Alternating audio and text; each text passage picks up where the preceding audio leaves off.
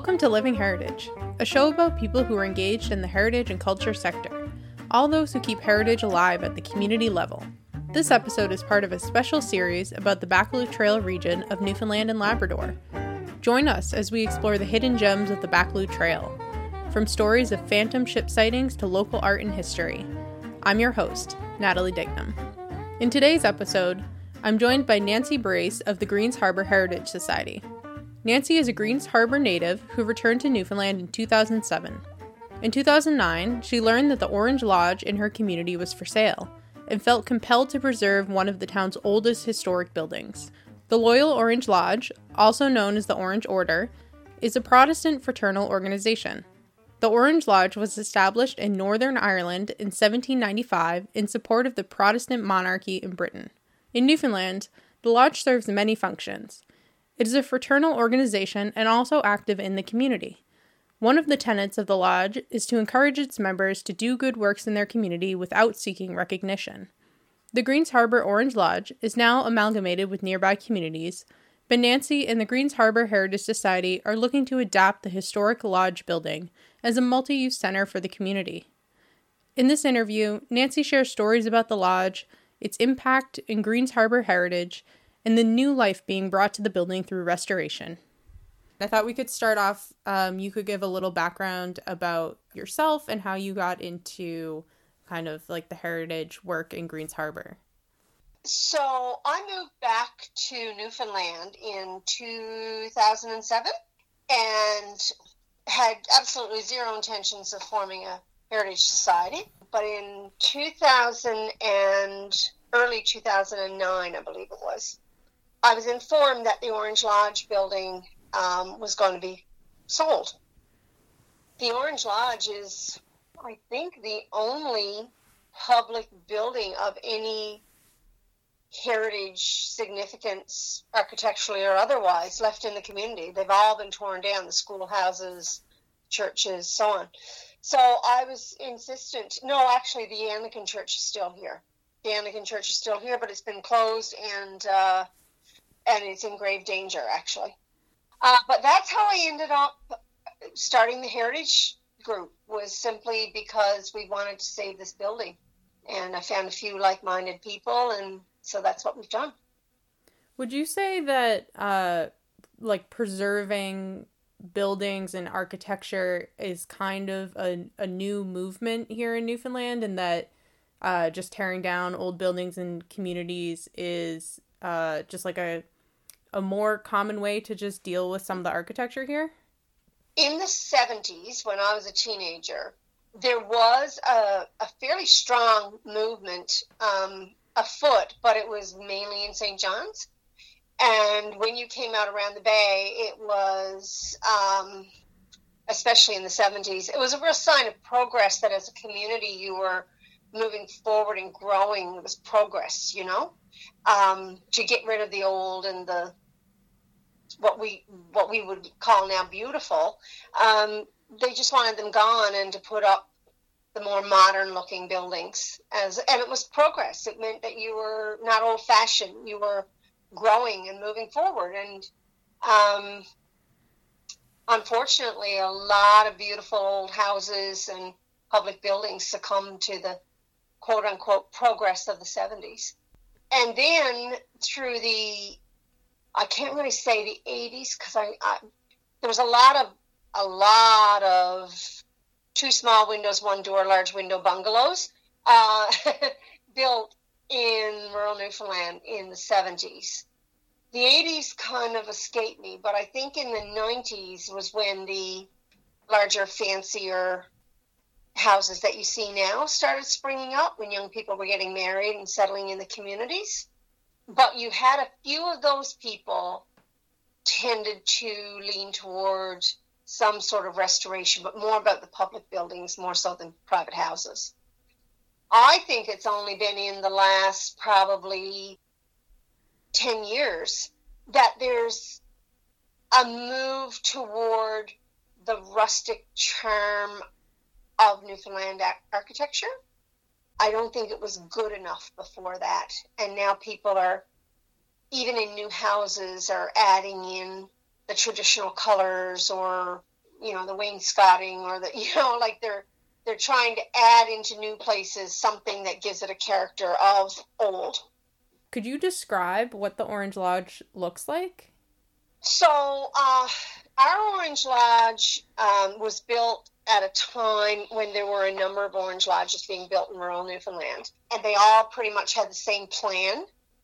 It's a wide open hall with an arched ceiling, not vaulted, but an arch, so almost like a tunnel.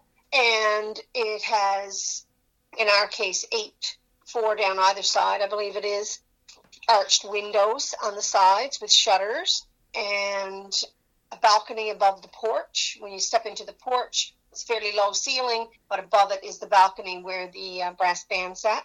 In our case, there was an added-on kitchen and like dining hall area built out from the back. I was hoping you could explain a little bit about what the Orange Lodge did here in Newfoundland and kind of how they functioned in the community. I grew up in a home where, my grandfather and my father were Orangemen. I can't tell you a whole lot about it because it was so secretive. I can remember my dad, if an Orangeman passed away, my dad was charged with writing the note.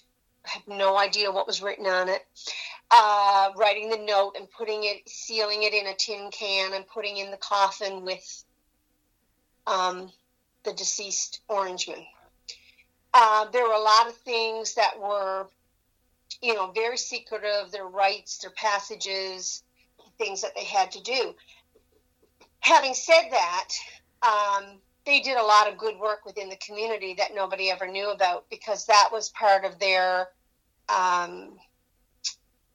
don't know if you say mantra, but that was part of their principles. Their mission was to do good work without seeking praise for it.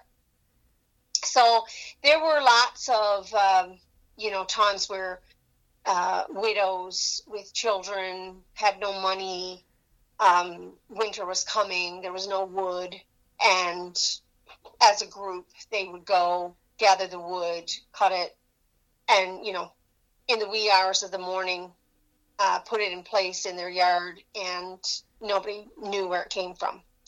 And I only know about it because an Orangeman now told me about it. But nobody ever knew where these good deeds came from. And there were people in the community too that wanted to go to university, their family didn't have the money, and the Orangemen, whether it was through connections or fundraising, I don't really know how they did it, but they helped put the person through university. So they did a lot of things that people just didn't know about. Yeah, and you kind of talked about how that, the Orangemen as an organization today has really lost so many members. I mean, that's kind of the reason why the building became vacant. So maybe talk about that amalgamation and how that connects. One of the issues with the demise in rural Newfoundland of the Orange Lodge is the fact, there's several things. One was that nobody, because their belief system was you do good deeds and expect nothing in return, no praise, nobody necessarily knew that they were doing good deeds. So, they weren't promoting themselves, you know what I mean? So they did these things, and what could have been a reason for somebody to join them, they didn't know that reason existed. But also,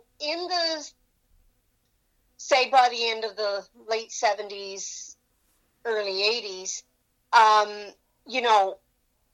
people weren't going to church like they used to do. And the Orangemen, even though they were a fraternal association outside of the church, it was still very much religiously based in the Protestant faith. So if you're not going to church and you're not sort of following the way of life, let's say, of going to church and having those certain beliefs, then you probably weren't going to make the next step to become a young Breton when you were a teenager and then follow on up through the stages, because it was all very much based in the religious beliefs.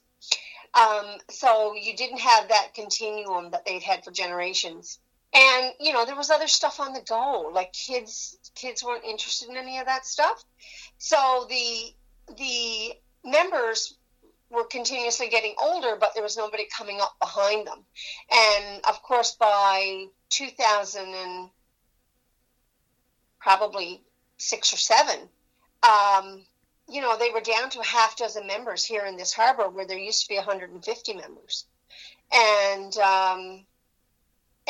no interest in anybody joining. So therefore, it just exterminates itself. So what happens is if you don't have enough members to have your charter, you then amalgamate into another stronger lodge. So they amalgamated into the Spaniards Bay Lodge prior to selling the one here. And then what happens is the Spaniards Bay Lodge takes possession of the real estate. So while the lodge over there had been there forever and ever and ever, and we all saw it as a community building, it actually belonged to the Grand Orange Lodge of Canada. So the Spaniards Bay Lodge, because they were the owners of it now through amalgamation, that's who we bought the lodge from. You have also kind of mentioned that it was regarded as a community building because even though like a lot of the practices of the Orange Lodge were a bit secretive and you don't know a lot about that, the building itself began to be used for all sorts of things in the community. So maybe you could talk a little about that. For many years, the Orange Lodge was used, this is a long time ago, the Orange Lodge was used as the courthouse for the area. And it was eventually used for weddings. People could, rent the building to have their weddings. And by the time, I don't know, let's say the 80s rolled around, you had Girl Guides and Brownies and Boy Scouts and 4-H clubs and that sort of thing going on. And they used the building as their meeting place. It wasn't a community center because it still was the Orange Lodge, but it was used in that way. And, baby showers and that sort of thing. And then there was at least once one summer where a group of girls in the community got a grant for summer employment, and they had a daycare, and they worked out of the Orange Lodge. So it's been used for a whole number of things. Eventually, they had dances over there, because in the early days, they weren't allowed to have dances because that was not part of the belief system. You didn't drink and you didn't dance and you didn't, it's very much in the Methodist belief system. But eventually, you had dances and weddings and things there. And, it was a place that a lot of people in the community, have a lot of people in the community have a lot of memories that have nothing to do with the Orangemen, whether it be a wedding or whatever. It was a community building. Yeah, and you had mentioned bands playing there? Yeah. Not so much bands playing there. I mean, bands played there because I don't know who they were. Not so much bands playing there as people who became musicians as their livelihood learned to play their musical instruments through being members of the Young Bretons or the Orangemen. Mm-hmm. So they played in the brass bands and so on there, and that was their musical start. And then they grew up and became musicians, like Glenn Simmons of A Wonderful Grand Band and Fables, the Fables fame. That's where he started with music. Mm-hmm. Yeah, because the brass band is really, it's part of the, I guess, Orange Lodge culture, you could say? Yeah. So you guys are working on restoring the Orange Lodge, and one of the really cool things that you've done is have people, if they donate, they can write on a shingle on the lodge. Yeah. And you've gotten so many stories from that, which I think is amazing. Yeah. So, over the course of the years, we have tried so many different things to raise money for this restoration. And we had an idea. It kind of came about by accident, actually. Do you want me to tell you the whole story of how this idea came up? Yeah, you can tell me the story. Okay. So, Andrew Pretty from Dildo had called me. I didn't know him. He had called me and asked if we would be interested in having him voluntarily come and help us with this restoration. And I'm like, oh my God, yes, please. So because we were good at getting the money together, but we couldn't afford to pay somebody to do the work, So he came down and we started doing work. And we were re-shingling it with the cedar shingles the same way it had been done originally. Andrew and I started, and we stripped all the shingles and siding and whatever off the front of the building, and he and a couple of guys had installed the big round window in the eave called the Star of the East window. Got that in, and then Andrew started. I was helping him shingle the front, and we were up probably, say, almost 5 feet, and it was lunch break. We went for lunch, and I got back a little before him, and I'm sitting there waiting, and I'm thinking, it's not rocket science. I'm sure I could manage to do a few while I'm waiting. So I put on the first couple and thought, yeah, I'm pretty good at it, because we already had the chalk line drawn, so I'm pretty good at this. Okay. So I did a whole line about 5 feet up. I had it done by the time he came back. And I signed on the very top of the shingle, Nancy Brace installed this row of shingles, Orangeman's Day, July 12th, 2018. And it was kind of a little bit of a joke when I did it. And from that, as we were talking about it, I was like, you know what? We could do this and have people write on the back of the shingles whatever they want. And we could sell the shingles for $5 each. And they tell a story, draw a picture, whatever they want to do. And we will now, this summer, we will be installing the 2 side walls and the new windows. And that particular wall will be like a time capsule, so that years and years and years from now, if somebody decides they need to replace the shingles, when they pull those off, there'll be all these stories and pictures and family trees and dates and all this information of all of these people from this community, whether they live here now or not, but that have some connection to here or the building. So it's really, really cool. Like, one is, we had the very first wedding in this building in, 1958, or we had the last wedding in this building, and yeah, just funny stories about, their memories of things in that building and that sort of thing. I think it was a very cool way to raise money we raised enough money that we paid for every single shingle that we used on the building. And it just goes to show, I think what you're probably always working towards, just to show that building and the architecture might be beautiful, but they're also important for so many reasons in communities. Like there's so many stories, and that's why we save the architecture. Absolutely. For the stories and the history. When I look out my dining room window across the harbor, I can see that lodge, and it has been there my entire life. I cannot imagine looking out the window and not having that building just right there in my sights. It's just part of the community.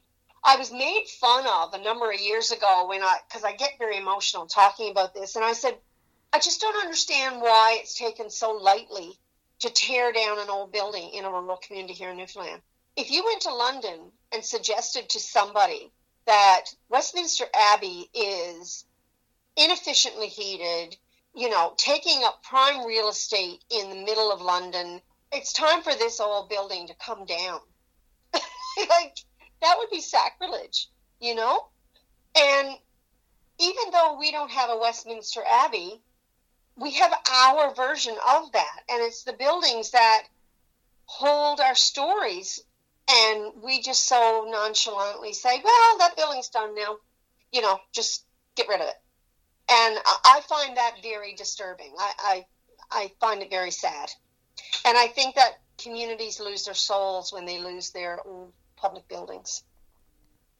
I was hoping you could also tell the story that you told me about the fray in 1912 and talk a little bit about, because I think not everyone listening to the podcast is going to be super familiar with the history of Catholicism and Protestantism in Newfoundland, but it did kind of cause a lot of conflicts. But I think this is a great story because it also shows that there was both conflict, but then the lines were a bit blurry. In St. John's, it was definitely, a division between Catholic and Protestant and people mixing together because it was all in one area. But in rural Newfoundland, you had whole swaths of communities that were all Protestant, and then another swath somewhere else that was all Catholic, and never the twain shall meet sort of thing. This is kind of just a fun story. So the Orangemen have the Orangemen's Day is July 12th. And they always have these big marches and big parades. Now, in more recent history, in Donegal, Ireland, there was conflict because of an Orangemen's parade that was protested by the Catholic part of the community. So it's still ongoing, right? But in this case, Harbour Grace was, I guess, predominantly, if not all, Catholic town. And the Orangemen of the whole area were having their big Orangemen's Day parade, and they had a whole host of people from over this way in Trinity Bay march over to take part in the parade. And as they were going by this one house, Stevie Cram, who used to be the owner of E.J. Cram's here in Greens Harbor, Stevie Cram was walking, and he was sort of more on the tail end of the parade, or of the march, and he was stopped by this fence with a husband and wife that he knew who happened to be Catholic. So he was chatting with them, and they said, well, why don't you come in and have some dinner? Like, you're going to get hungry. You might as well come in and eat. And he said, no, I got to keep going, with everybody. And they said, listen, they're going to be a while. Come in, have some dinner. You can tag on to the end then and go on. So they convinced him anyway to go into their home, sit down and have some dinner, and then join on. So that's what he did. But little did he know that while he was having dinner, the conflict called the fray had happened already, and a man had lost his life. But he came out from having dinner with his Catholic friends, joined onto the parade, and continued on the march. At the beginning of the parade, the Catholic people of Harbour Grace had come out to stop the Orangemen from parading through, and shots were fired and somebody was killed. So he missed this historic Protestant-Catholic conflict because he was having dinner at his Catholic friend's house. That's such a good story. And so that happened in 1912. So quite a while ago. But then you also were telling me about was it the beams in the Orange Lodge? Yeah. So on a more local level, pretty much from Blaketown down to Heart's Delight, it's all Protestant, or traditionally had been. But there was one Catholic family in Hope Hall called the Dunn family. And at that time, there was no road going through like there is now. There was the road connecting Hope Hall and Greens Harbor. And it's now called the Old Hope Hall Road. And it just sort of cut over the crest of the hill between the two communities. The original Orange Lodge had been up on that road, and there had been a fire, and it had burned. So when they were deciding about building a new Orange Lodge, the land that it's on there now was donated by the person who owned it. His house was next door. And it was because it's right across the water from the salt water and a pond. And that way, if there was a fire, they'd have access to water. So they were gathered there on this land trying to figure out, they had the plans, and it's a pretty steep pitched roof. Like it's a high roof. And they were, figuring it all out and how much they would have to cut and all that sort of stuff. And this Mr. Dunn came down from Hope Hall and was there chatting with them. They all knew each other. And he said, boys, you're going to need some long sticks to put the support beams for that roof. Like, that's a high. He said, I think I got some up on my land. So he went to his land and he cut, as he would say, the sticks. He cut the sticks that became the support beams for the roof of the Orange Lodge. So the Catholic beams are what hold up the roof of the Protestant Orange Lodge. Do you want to talk a little bit about what the future of the lodge? So when we started the lodge, we had originally thought we would just do a little museum, And then we very quickly realized that a little museum was not going to raise enough money to support itself. So we had to sort of rejig how we were thinking about things. And we came up with a plan, and that's probably what's taking us so long. But anyway, we came up with a plan that it would be an arts, recreation, culture, and heritage center. The acronym being ARCH, A-R-C-H. And we chose that acronym because, for several reasons, the symbol of the Orange Lodge is the Royal Arch. And that's why the windows, the doors, and the ceiling are arched. So we're paying homage to the traditions of the Orange Lodge. And then, if you were just a guy off the street, it would make sense to you because the windows, the doors, and the ceilings are arched. So, if you knew nothing else about the place, that would make sense. And then the acronym standing for Arts, Culture, Heritage, and Recreation, Arts, Recreation, Culture, and Heritage, spells out ARCH. And that way we would be able to use it multi-use. So it could be a performance center. We could have yoga classes there. We could teach, cast net knitting. Any number of things could happen in that hall. And we could use it as a venue for weddings and that sort of thing too. Are there any other things about the lodge that you wanted to talk about? I would like to say that if people wanted to help us raise money to speed the thing up, to think of us as a place to help raise money for, that would be really, truly appreciated.